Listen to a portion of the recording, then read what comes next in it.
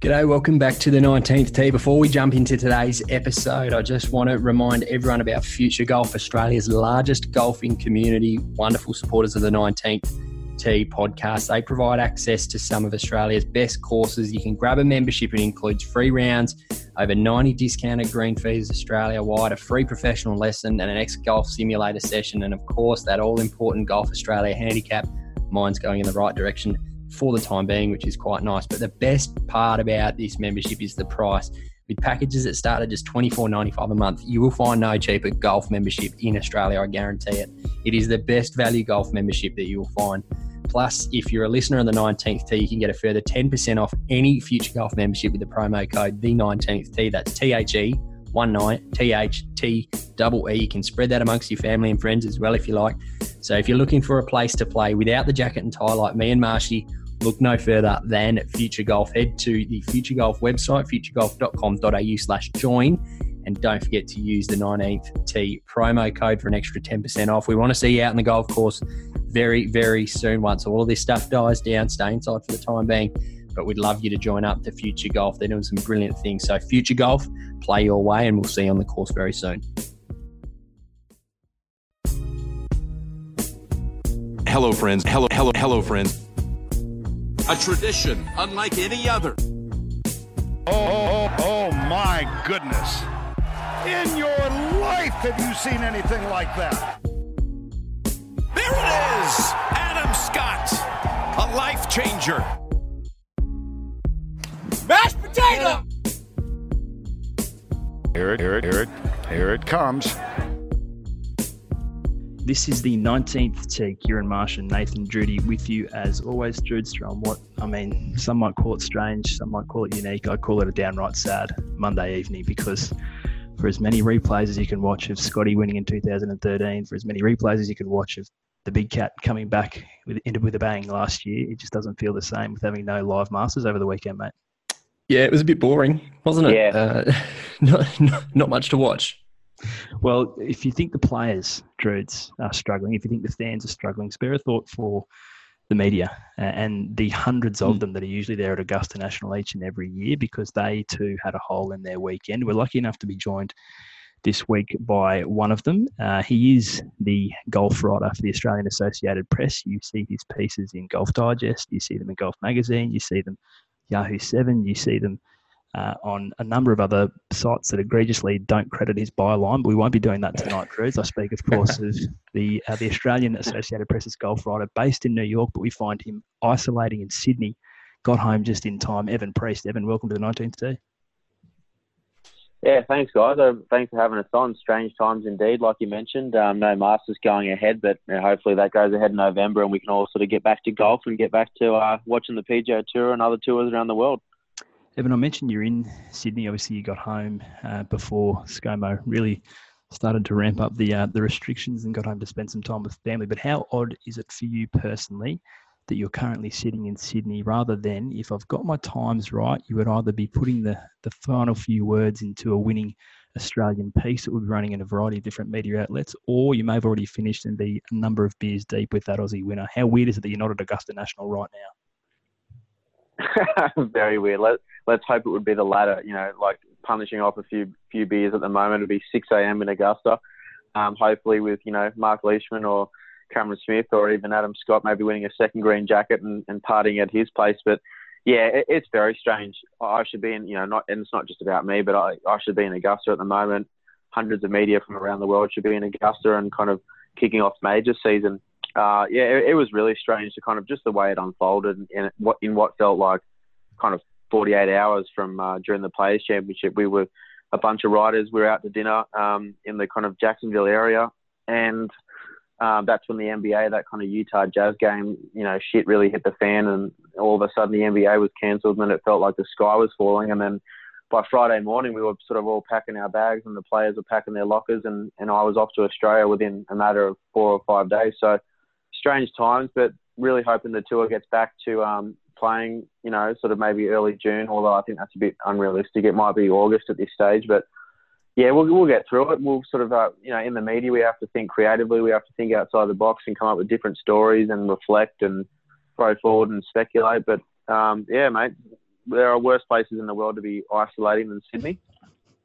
Do you feel as though, and I mean, obviously the Masters, short of the Open Championship, is the jewel in the crown of the golf calendar. And for many, say, casual or once-a-year observers, it is the tournament that they watch. Obviously, we had the players, the fifth major, as they call it, called off halfway through, had a variety of different events postponed or cancelled altogether in the interim. But do you feel as though it really sunk in for people this week without the Masters, the traditional start of the spring calendar there in the United States of all sports? It really may be hit home for sporting fans with the absence of the Masters.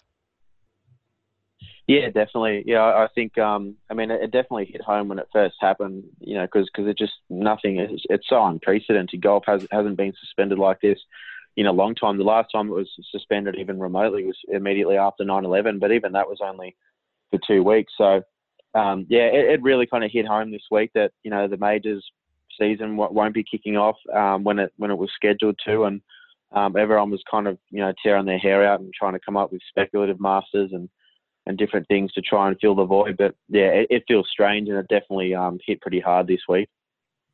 Mate, how do you assess the PGA Tour's handling of the whole situation?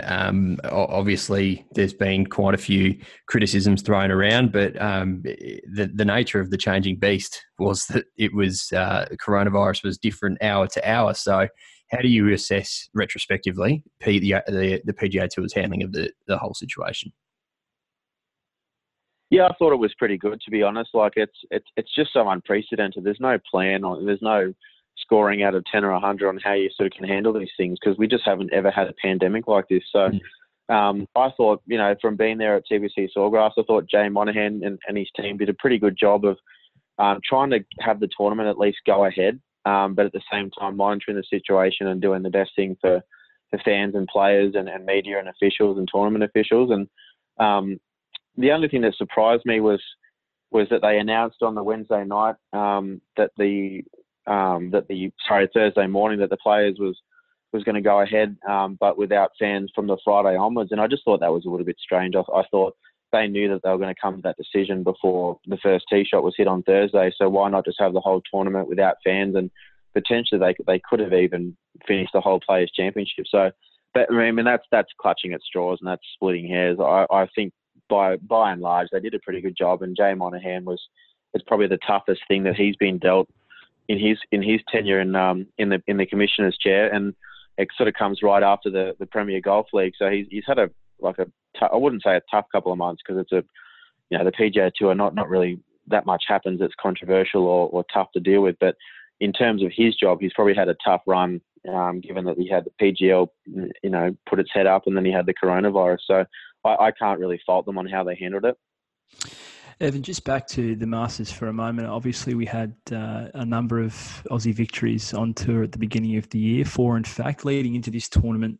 You've got your finger on the pulse better than almost anybody in terms of the Aussies on tour. Who did you fancy coming in? Obviously, Scotty, the winner back in 2013, the only time we've seen the green jacket, at least recently, fall on Australian shoulders. We got teased so often by the Shark in his prime, but did you feel as though maybe this could have been a year for one of them? And if so, who might that have been? Yeah, absolutely. I can't remember. Well, it's certainly. I remember writing it at Riviera when Scotty won. It was the quickest to 3 victories in a PGA Tour calendar year in the history. So it certainly felt like the Aussies were going to kind of converge on Augusta with maybe our best chance ever. But you can have all the form in the world and go to Augusta and miss the cut. So it's never a guarantee. But I really think that at least 2 of the Aussies that we're going to send there, 2 of the 5, we're going to probably be in contention come Sunday. And for me, it was Leash. Leash is just so consistent. The way he won at Torrey Pines was just so dominant. I remember walking into the golf course at about 11 a.m. At Torrey Pines on a Sunday morning, and he had birdied 2 of the first 3 holes, something like that. And it was just from then on, he never took his foot off the pedal. And him finishing second at Bay Hill, he was just really warming into Augusta. And when I look at, sort of the players that can contend at Augusta, obviously Scotty's one of the best in the world, one of the best ball strikers in the world, and he's got that comfort level of having won the green jacket already. But Mark Leishman, it just has such a beautiful iron game and such a great short game that he can work the ball both ways with his irons. he's not the greatest driver of the golf ball, but he's not a bad one either. But Augusta is probably the one major where you can get away with missing fairways the most. And yeah, I just really think that he was going to go very close to winning the green jacket. And I really feel he's ready to win a major championship whenever golf does come back. How's his back, Evan? Because obviously there was some concerns a few months back around that recurring disc injury, and we know for him now it's probably more of a load management issue than anything else. So do you feel as though the way that he had tapered into a tournament like the Masters, and now with this, I suppose, extended and prolonged layoff, it might actually suit him better when golf returns?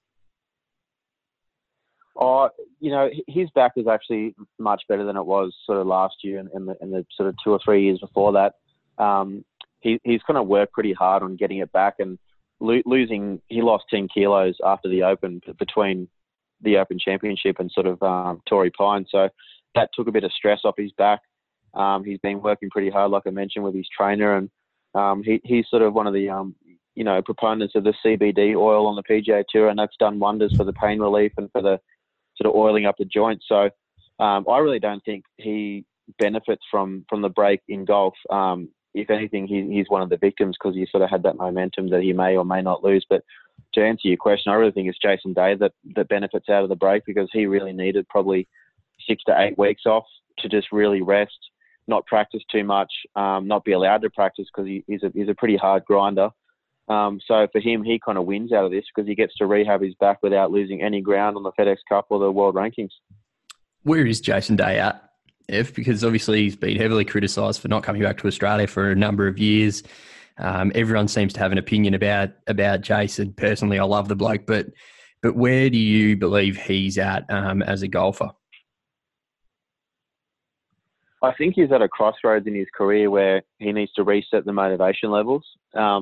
So, growing up, the 2 things he wanted to achieve in his life were to be world number one and to win a major championship. And he ticked both of those off. And he was actually quite a dominant world number one. He was the most dominant world number one we had seen since Rory. So for him, it was about hitting the reset button, but also staying fit. And for him, it's just, he's at a point where he needs to reset the goals, to find something else that makes him hungry, and then to work towards that. So I don't know, how well he could do that, or what it's going to take. But we haven't seen the best of Jason Day just yet. He's only 31, turning 32 this year, and phenomenally talented golfer. And as long as he stays healthy, he's got a number of wins left in him. Hopefully, some of those are major championships. But yeah, he just needs to find something that fires him up, I guess. Evan, a strange twist of fate. You're in fact the second guest that's appeared on the 19th Tee podcast who's played the Sunday pins at Augusta National, and neither of them have been players. Benny Everill, he was lucky enough to win the same draw that you did, of course, the famed media draw for members of that couple of hundred strong group who are fortunate enough to go on the Monday, play the Sunday pins. Talk us through that experience for you. I suppose, if I'm correct, it was your first year at Augusta that your name was drawn out of the hat. Yeah, that's right. That was 2017, and that was my first Masters I'd ever covered. That was my first season on tour. That was my first 4 months of ever being in the United States. So it was all pretty exciting. It all happened so fast. It all happened so fast. But it was honestly one of the best days of my life. It was just like a dream come true, and it was pretty nerve-wracking on the Sunday evening, because Sergio and Justin Rose looked like they were, potentially going to go into a second playoff hole, and light was fading pretty fast. So I don't know. Because the Masters, I can't even remember the last time I went to a playoff. I think it was something like nearly 40 years ago. So there's just no precedent about what happens with the unlucky journalists who are drawn out when the Masters goes to a playoff. So once that was ticked off, it was an amazing experience, because under the new chairman, under Fred Ridley, it's they've sort of made the media lottery day, their mission is to make you feel like a member for the day, whereas previous sort of Augusta administrations, it was more of a play the course and whatever, and then kindly leave. But this is more about, you get to go into the pro shop, you get to go up to the champions locker room, you get to hit balls in the range and meet your caddy. So when you get there, you've only got really an hour from the time that you enter the gates on Magnolia Lane to teeing off. So you have to kind of prioritize that. Like, what do you want to see? Do you want to go up and see Scotty's locker in the Champions locker room, which I obviously did, and I found it pretty cool that he shared a locker with Gary Player. And then you go down to the pro shop, and that's where they pretty much change the merchandise overnight. It's like clockwork. They get rid of all the Masters merchandise, and it just suddenly becomes Augusta National merchandise. And anyone in the golf world in the States sort of knows that if you're wearing Augusta National merchandise, it means there's a very, very strong chance that you play the course. So it's almost like a secret handshake. So you want to get in there and get that stuff, and you want to hit a few peels on the range and warm up. And that first tee shot, that was the one thing I was thinking about all weekend. You know, like, how am I going to hit this first tee shot? I was pretty nervous about it. And when you're teeing off in front of the Director of Communications for Augusta National and a couple of members, and then, of course, your group and your caddies. So I was lucky that I just wanted to get the ball airborne, and got it airborne, pulled it a little bit in the left rough, but safely off the tee, and off and away I went. So it was just an amazing experience where, you know, tee to green, I was hitting the ball really well, but around the greens, I was blading a couple of chips just because you're so nervous. Like, I think the better player you are, the more the more nervous you are, and the more you care about the experience. So it's maybe hard to play well if you're a slightly better player. But really, all it boils down to is that you want to, you know, you want to maybe birdie one of the par fives. You want to hit a decent tee shot on 12. You want to try and have a go at 13 in 2, and then, of course, maybe hit one up the chute on the 18th tee. And those are the few shots that you really care about. And it was just an incredible experience. I just wish it never ended, you know. I'm curious, was there any hole that surprised you? Obviously, there are the famed ones, and no more so than Amen Corner, but was there any hole that when you walked it, it surprised you in some way? Oh, that's a good question. I suppose number 2, I just, you know, nothing was too much of a surprise because I had been walking the course all week. So you walked almost every hole, and you saw sort of everything. So nothing really came at you during the round. But I guess what surprised me was not one particular hole, but I just got an appreciation once I had actually played it, how bloody good these guys are. You know, Augusta National, you don't understand how it's the world's easiest course off the tee, and I really mean that. And it's the world's hardest course from 100 yards and in. And when you're facing 80-yard pitch shots off tight, you know, Bermuda grass and stuff, and you have to hit this thing within a 6-foot circle, otherwise it's death. It's kind of put so much pressure on those shots that are already pretty nerve-wracking as they are. So that was the one thing I took away out of it, how good these guys are, how good they are at landing the ball exactly where they want to and controlling the spin. But I thought 18 for me was the one hole where I really wanted to hit one up the guts, and I just thought, you know what, I'm going to let one go here. I'm going to try and hit a cut off that left bunker, and I murdered the golf ball straight up the guts and wedged on in 2-putt par and shook the hands of my playing partner. So it was so much fun. Nothing really surprised me, but I was surprised how much I would actually enjoy it, and I was surprised that everything just went so smoothly. We got beautiful weather. It was probably 25, 28 degrees Celsius, sun, no wind. So it was just amazing. Tell us about the media centre, Evan, because the few people that I've spoken to, the very few people that I've had the privilege of speaking to that have been there have described it as incredible, amazing, crazy, all these other words. How do you describe the media centre? Just tell us a little bit about it.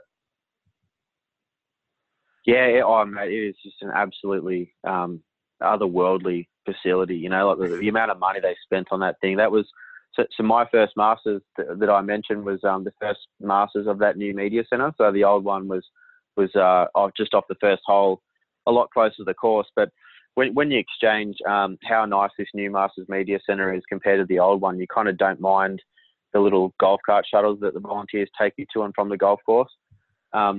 But this thing, you know, like from the outside, it looks like a southern white homestead that maybe a sitting US president would sort of holiday in. This thing is just absolutely enormous, beautiful white wooden facility. And you kind of walk in, there's a grand staircase, and you walk up the grand staircase, and on your left is a balcony that you can take your food out and eat outside and sort of look at the azaleas. And then they have a bit of a to-go fridge where you can grab, sandwiches and rolls and some of the famous Augusta food like the pimento cheese and the egg salad sandwiches and the Georgia peach ice cream sandwiches. And then they've got a full-on a la carte buffet restaurant that is kind of themed with the old Masters Media Centre that has that kind of tin roof.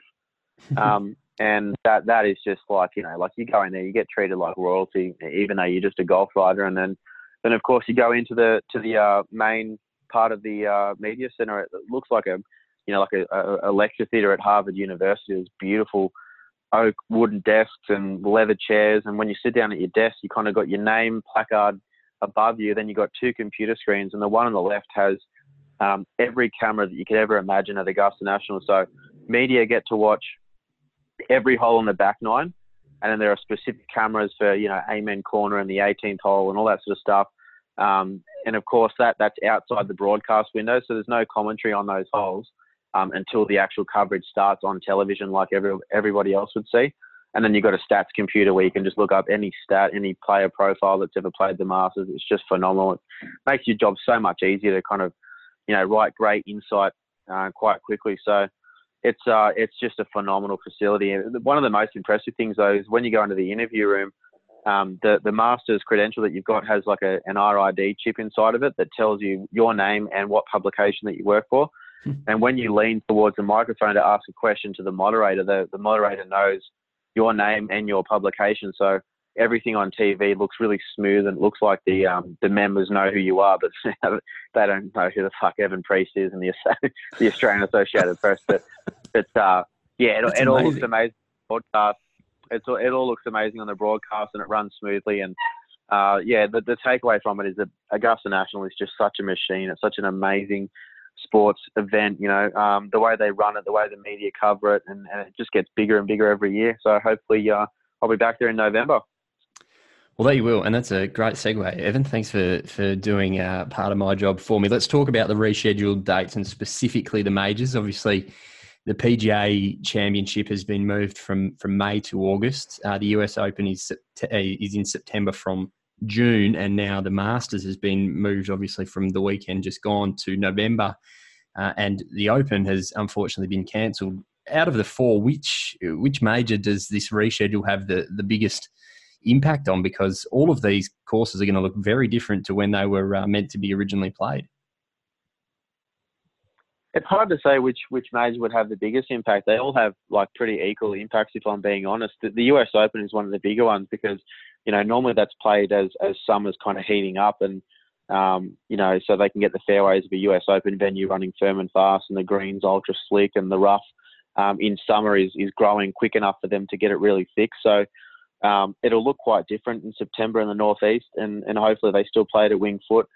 So it'll be a little bit softer, and the conditions will be a bit softer, and they won't be able to grow the rough as thick as they normally do.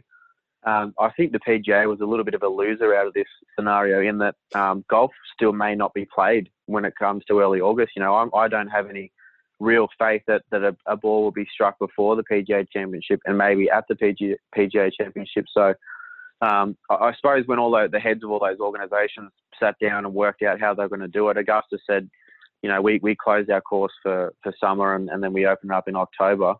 And we just physically can't have the golf course ready before November. So that was their option. And then the US Open could sort of be played any time from August through to November, or maybe August through to October in New York City. And then the PGA sort of, I guess being the earliest was probably the most unlikely, or the one on the shakiest ground, whether it will actually go ahead or not.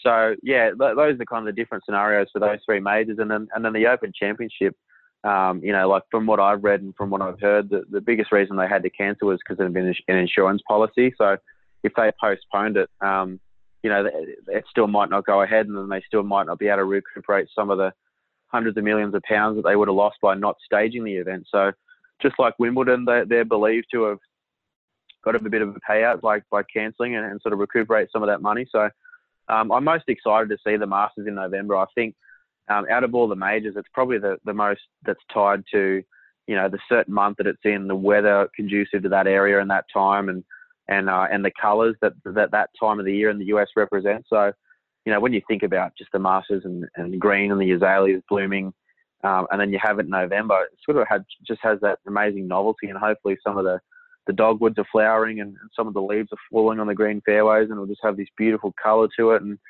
the course will play differently, and it'll be exciting because it's a once-off, and it will probably never be played outside of April ever again, hopefully. And So yeah, that's my take on it. I just hope that all three majors go ahead, but at the moment, the only two that I can confidently say will go ahead are the US Open and the Masters.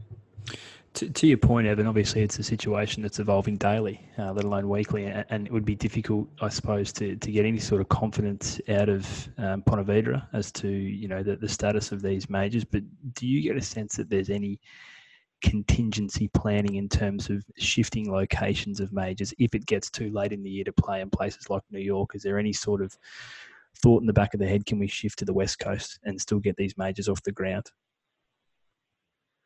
Yeah, I mean, I haven't heard too much because I'm not over there and the finger's not quite on the American pulse as it normally would. But from what I read, I know that Eamon Lynch, who is a friend of mine for Golf Week, he wrote a piece and he sort of quoted some sources that said Pebble Beach and Torrey Pines were being scouted as a potential US Open venue. So I would trust that he's spoken to a couple of guys in the know, a couple of people in the know, I should say. And so if it was to be delayed again, the US Open, potentially that could be held in California. But the dates that they've set, this revised schedule, there's not too much wiggle room left because when you think about it, there's still the FedEx Cup playoffs, which they aim to go ahead.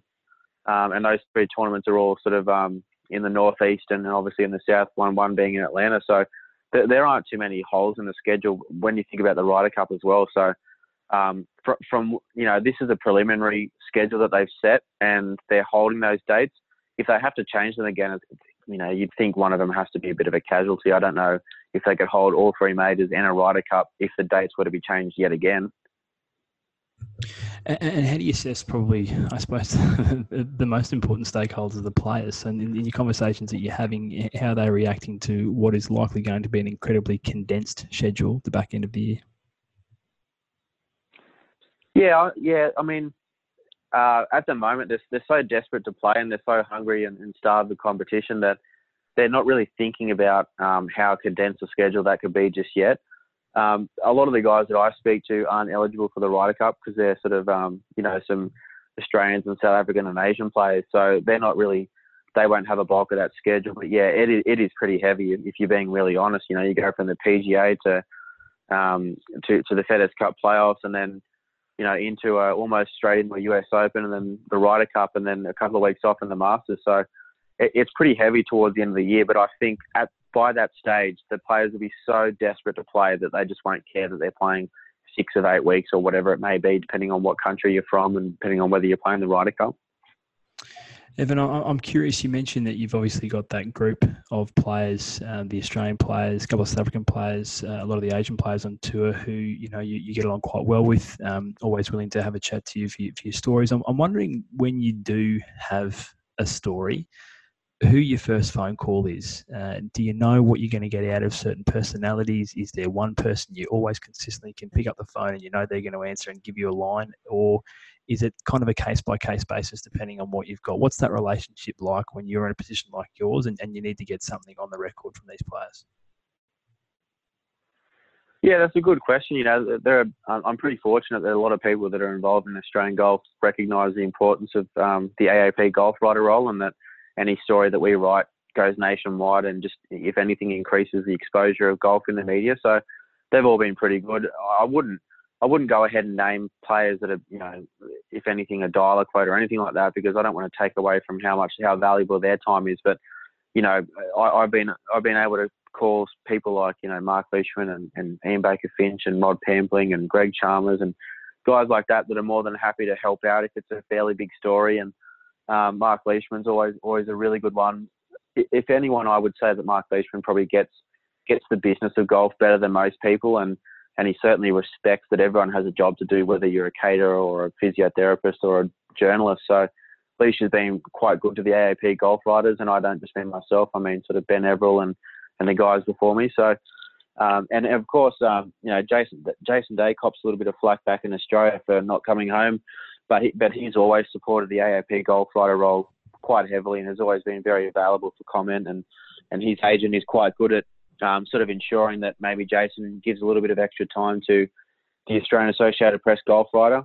So I can't really fault any of the boys over there. Adam Scott's obviously a great ambassador for golf and he speaks eloquently and anything he says sort of cuts through most boundaries. And usually creates a good headline and gets people talking about golf back in Australia. So, yeah, I'm blessed with the crop of guys that I have, and girls, I should say too. You know, Minji's been great, Hannah's been great, the Ruffles family have been incredible, and we've got some amazing women coming through. So it's pretty, you know, once the coronavirus stops, there are pretty exciting times for Australian golf, I must say.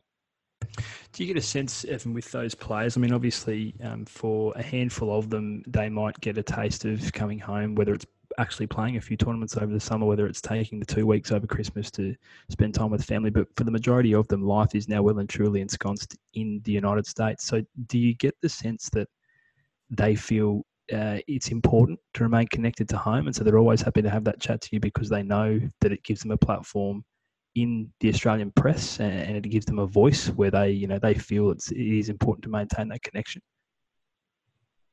Yeah, I think so. I think it's more about, for one, you know, that they see how hard I work from tournament to tournament and maintaining those relationships, and they appreciate that, you know, the Australian Associated Press have invested in having a golf writer covering all the Aussies, men and women, in the States. But also, I think the main thing that they recognise is that, and I hate talking about myself, but that I'm a vehicle for Australian golf in the media. So anything that they say, the AAP golf writer can make sure it gets delivered nationally. So they just know that speaking to, you know, the Australian golf writer in the States who has the most reach is going to ultimately benefit golf. So I think that's their priority, is that, you know, just trying to get golf on websites and in the sports pages of newspapers around the country. And but yeah, you know, like players have expressed, you know, a desire to have their say heard back in Australia. Adam Scott comes to mind. He's sort of expressed to me before that he intends on moving back to Australia, and he wants to, you know, he wants to stay connected with his homeland and the golf fans back in his homeland. And we saw, you know, when he won the Masters, how important he thought it was to bring the green jacket down under and let the Aussie fans have a taste and have a look at that trophy that eluded our country for so long. So he's certainly one that always will be, you know, will always call himself Australian, always intends on being an Australian and living in Australia. So he certainly cares about trying to get a message across to Australia through me, that's for sure. Do you have the dream job, mate? It certainly sounds like you do. It's pretty good, yeah. It's every job has a glamorous side and a non-glamorous side, and thankfully for me, most of it is full of perks, and, you know, meeting incredible people and playing some cool rounds of golf and getting to travel from event to event. But yeah, it can be lonely. There's a lot of travel involved. You're sort of always packing a suitcase and getting to go home to New York for a week or so and hanging out with your friends and then sort of jetting off again. And yeah, mate, there are highs and lows and ups and downs to any job, but thankfully for me, a lot of it is up. Aside from Augusta National, what's the one course that you look forward to every year that it rolls around and you go, shit, I can't wait to get out to this course? I would say the California swing of Pebble Beach, the Pro-Am, and then driving. I usually drive from there down to LA for Riviera Country Club, because they're just such iconic courses, and it's such a great time of year in the US, and there's such an energy about the tour because it's only sort of 6 or 7 weeks old in the year by that stage. And yeah, to be honest, on a Tuesday, Wednesday, when you're sort of walking around and seeing which Aussie players are where and what stories you need to write for the day, and then getting to go out on Tuesday at the Pebble Beach Pro-Am this year, actually, I was looking for Jace, and I walked out to sort of where the fifth hole sort of starts to go alongside the ocean at Pebble Beach, and I saw that Jace was with the lead singer of Train, Patrick Monahan, the actor Michael Pena, and another guy that I can't remember his name, but he was playing a practice round with them, and I was just sort of walking and talking with them, and watching Jace, you know, hit shot after shot, but then talking to the lead singer of Train just about him and his music career, and talking to Michael Pena, and me telling him as a fan, you know, some of the movies that I've enjoyed watching him act in. And to me, that was a pretty surreal experience to do that, and then to get up to 7T and watch those guys hit sort of half wedges into the green there, one of the most iconic spots on the course. And that to me just reaffirmed why I love the California swing, why architecturally it's one of probably the best stretch of the PGA Tour all year. And then of course you go down to Riviera, and in my opinion, Riviera Country Club is the greatest golf course that the PGA Tour returns to outside of Augusta National. And then for Scotty to win there while it was Tiger's, invitational in its first year was pretty special. So I would say Riviera is probably the number one course I look forward to every year outside the majors. And then Pebble Beach, the Pro-Am, is a close second. How does Michael Pena hit a golf ball? Mate, he's a really solid player, actually. He's about a 4 handicap. He has a nice short backswing and really sort of rhythmic action, and he hits a draw on most shots. So he was pretty impressive, yeah. Did you get anything from him? Because, I mean, he plays a hell of a DEA agent, and he's a fantastic actor and a lot of other things. So it is nice to hear he has a nice rhythmic swing. But did you get any bites from him while you're out there having a chat? Yeah. I mean, sort of, he's just any American that you meet, it doesn't matter who they are or what status they are.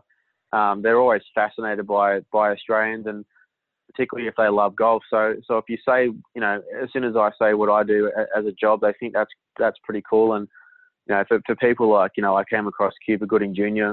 During the Genesis Invitational, and for people like that who have seen some of the most incredible things and acted in some of the biggest movies of all time, for them to think your job is pretty cool is always a nice feeling. And and Michael was really chatty. It was a good chat. I only walked the front nine at Pebble with them, but he was pretty fascinated to hear a bit more about Jason and what Jason is like and how Jason's perceived back in Australia. And that was a pretty fun afternoon, I've got to admit. I just want to rewind a bit back to, you mentioned a couple of our female golfers, and Evin, obviously the crop coming through at the moment is probably the best in recent memory in terms of the depth we have in Australian women's golf. But two I wanted to touch on in particular. First is Gabby Ruffles. He wrote a story earlier in the year about her passing up the invitation to the Augusta National Women's Amateur because she wanted to take part in what was scheduled to be the first major of the year at the same time. Unfortunately, neither of those events have taken place for Gabby, but she is a player with an enormous future. I mean, only took the game up at 15, currently on a scholarship at USC, one of the best sporting colleges in all of America, and seemingly a player with the world at her feet. Just last week, named as one or two recipients of this year's Curry Webb Scholarship, but also seems to have a very mature head and shoulders. And I gleaned that only from that chat you had with her about a decision. So talk to us a little bit about Gabby Ruffles, the interactions you've had. Obviously, not just a famous golfing brother, but a hugely famous sporting family. So it comes from good stock. Yeah, I mean, Gabby's just like her brother Ryan, and just like her parents, Anna Maria and Ray. They're just an incredible family, and they've all competed at the highest level in the sports that they've chosen. And just the wisdom. The thing that strikes me about Gabby and Ryan is an old golf coach used to tell me that you have to have an old head on young shoulders, and I've never seen that more sort of in an athlete than Gabby and Ryan. The way they talk, you'd think that they're 40 years of age and have been playing golf, on the PGA Tour or the LPGA Tour their whole life. But, they're only such young. We forget that Ryan's only 23, and we forget that Gabby's only 20 years of age. They're so eloquent and mature, and a lot of that comes from their parents and what their parents have experienced. Gabby is, like you said, we thought Ryan was talented, and he bloody well is. But Gabby, just the way that she's gone to the highest level of the side of golf that she's competing in such a short span after being an elite tennis player in Australia and the US. I mean, you've said it best. The sky's the limit for her. And I remember chatting to Curry Webb at the time, and she said, the sky's the limit for someone to become the first Australian to win the US Women's Amateur with only 5 years after taking up the sport. Just a phenomenal achievement. And I remember chatting to Ryan at the time, and he said, we haven't even seen the best of Gabby. And I fully believe him. She's only played the sport for 5 years, and she's already achieved that. And she has an incredible work ethic. Ryan kind of admitted that she works harder than he does, and he's a pretty big grinder himself. So I just think that Gabby's going to go from strength to strength. She's going to go from, USC to when she graduates to qualifying schools, and she's going to do that pretty smoothly, I would think. And I just think she's going to go to another level each time that we see her play, and she's going to start contending in LPGA Tour events, and then eventually win one, and then start contending in women's majors, and probably going to be one of the most exciting golfers for Australians in the next 10 to 20 years, I would say. The other one is Hannah Green, and obviously they're quite intrinsically tied because Gabby's win at the US Amateur came around about the same time as Hannah broke through for that first major, the most recent Australian to win a major. She sits in amongst, on her day, the very best women's golfers in the world, but I suppose I want to get your take on what you see the next maybe 3 to 5 years like for Hannah Green, because she has broken through now. She's no doubt probably the leading Australian women's player, but women's golf at the top, whether it's the group of Americans, whether it's the incredible depth of the South Korean players, it's packed at the top. So how does Hannah Green ensure that she remains consistent in terms of not just winning majors, but winning events on a more regular basis?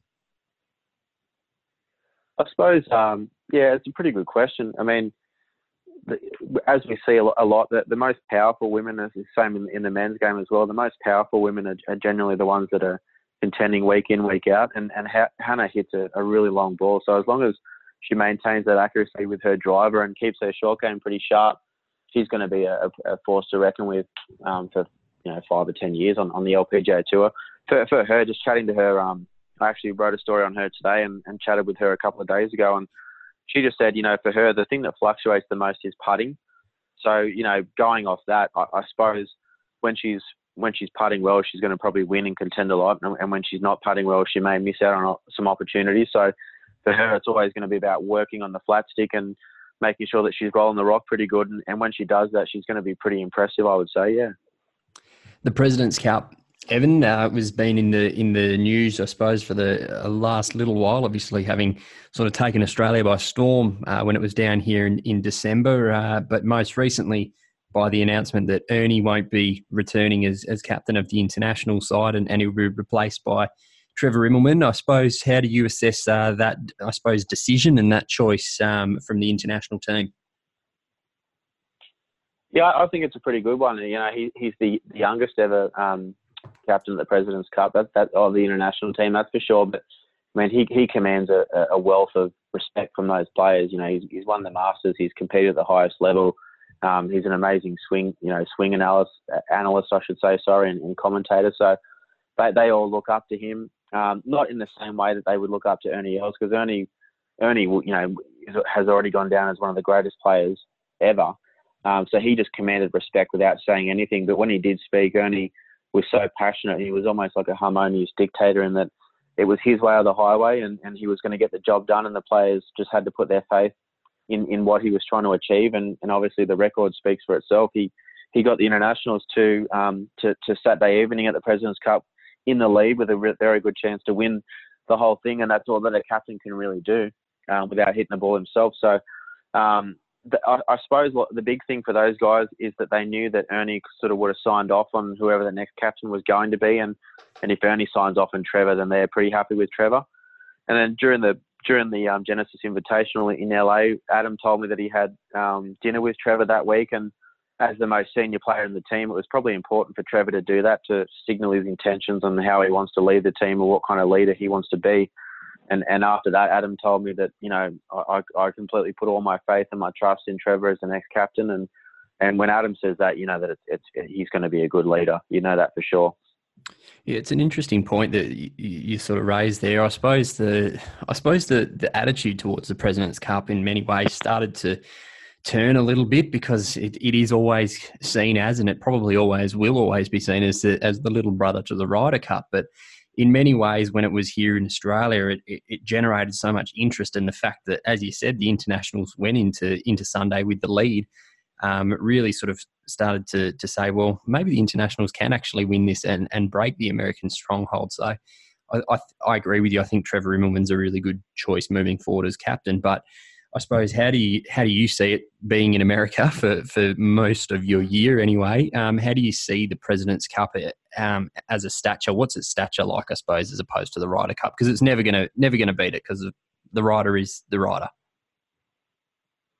Yeah, that's right. The Ryder Cup is not only one of the biggest events in golf, it's one of the biggest events in world sport. It draws tens and tens of thousands of fans. It gets coverage. People that don't even like golf watch the Ryder Cup because they know the animosity and the kind of rivalry between the Europeans and the Americans.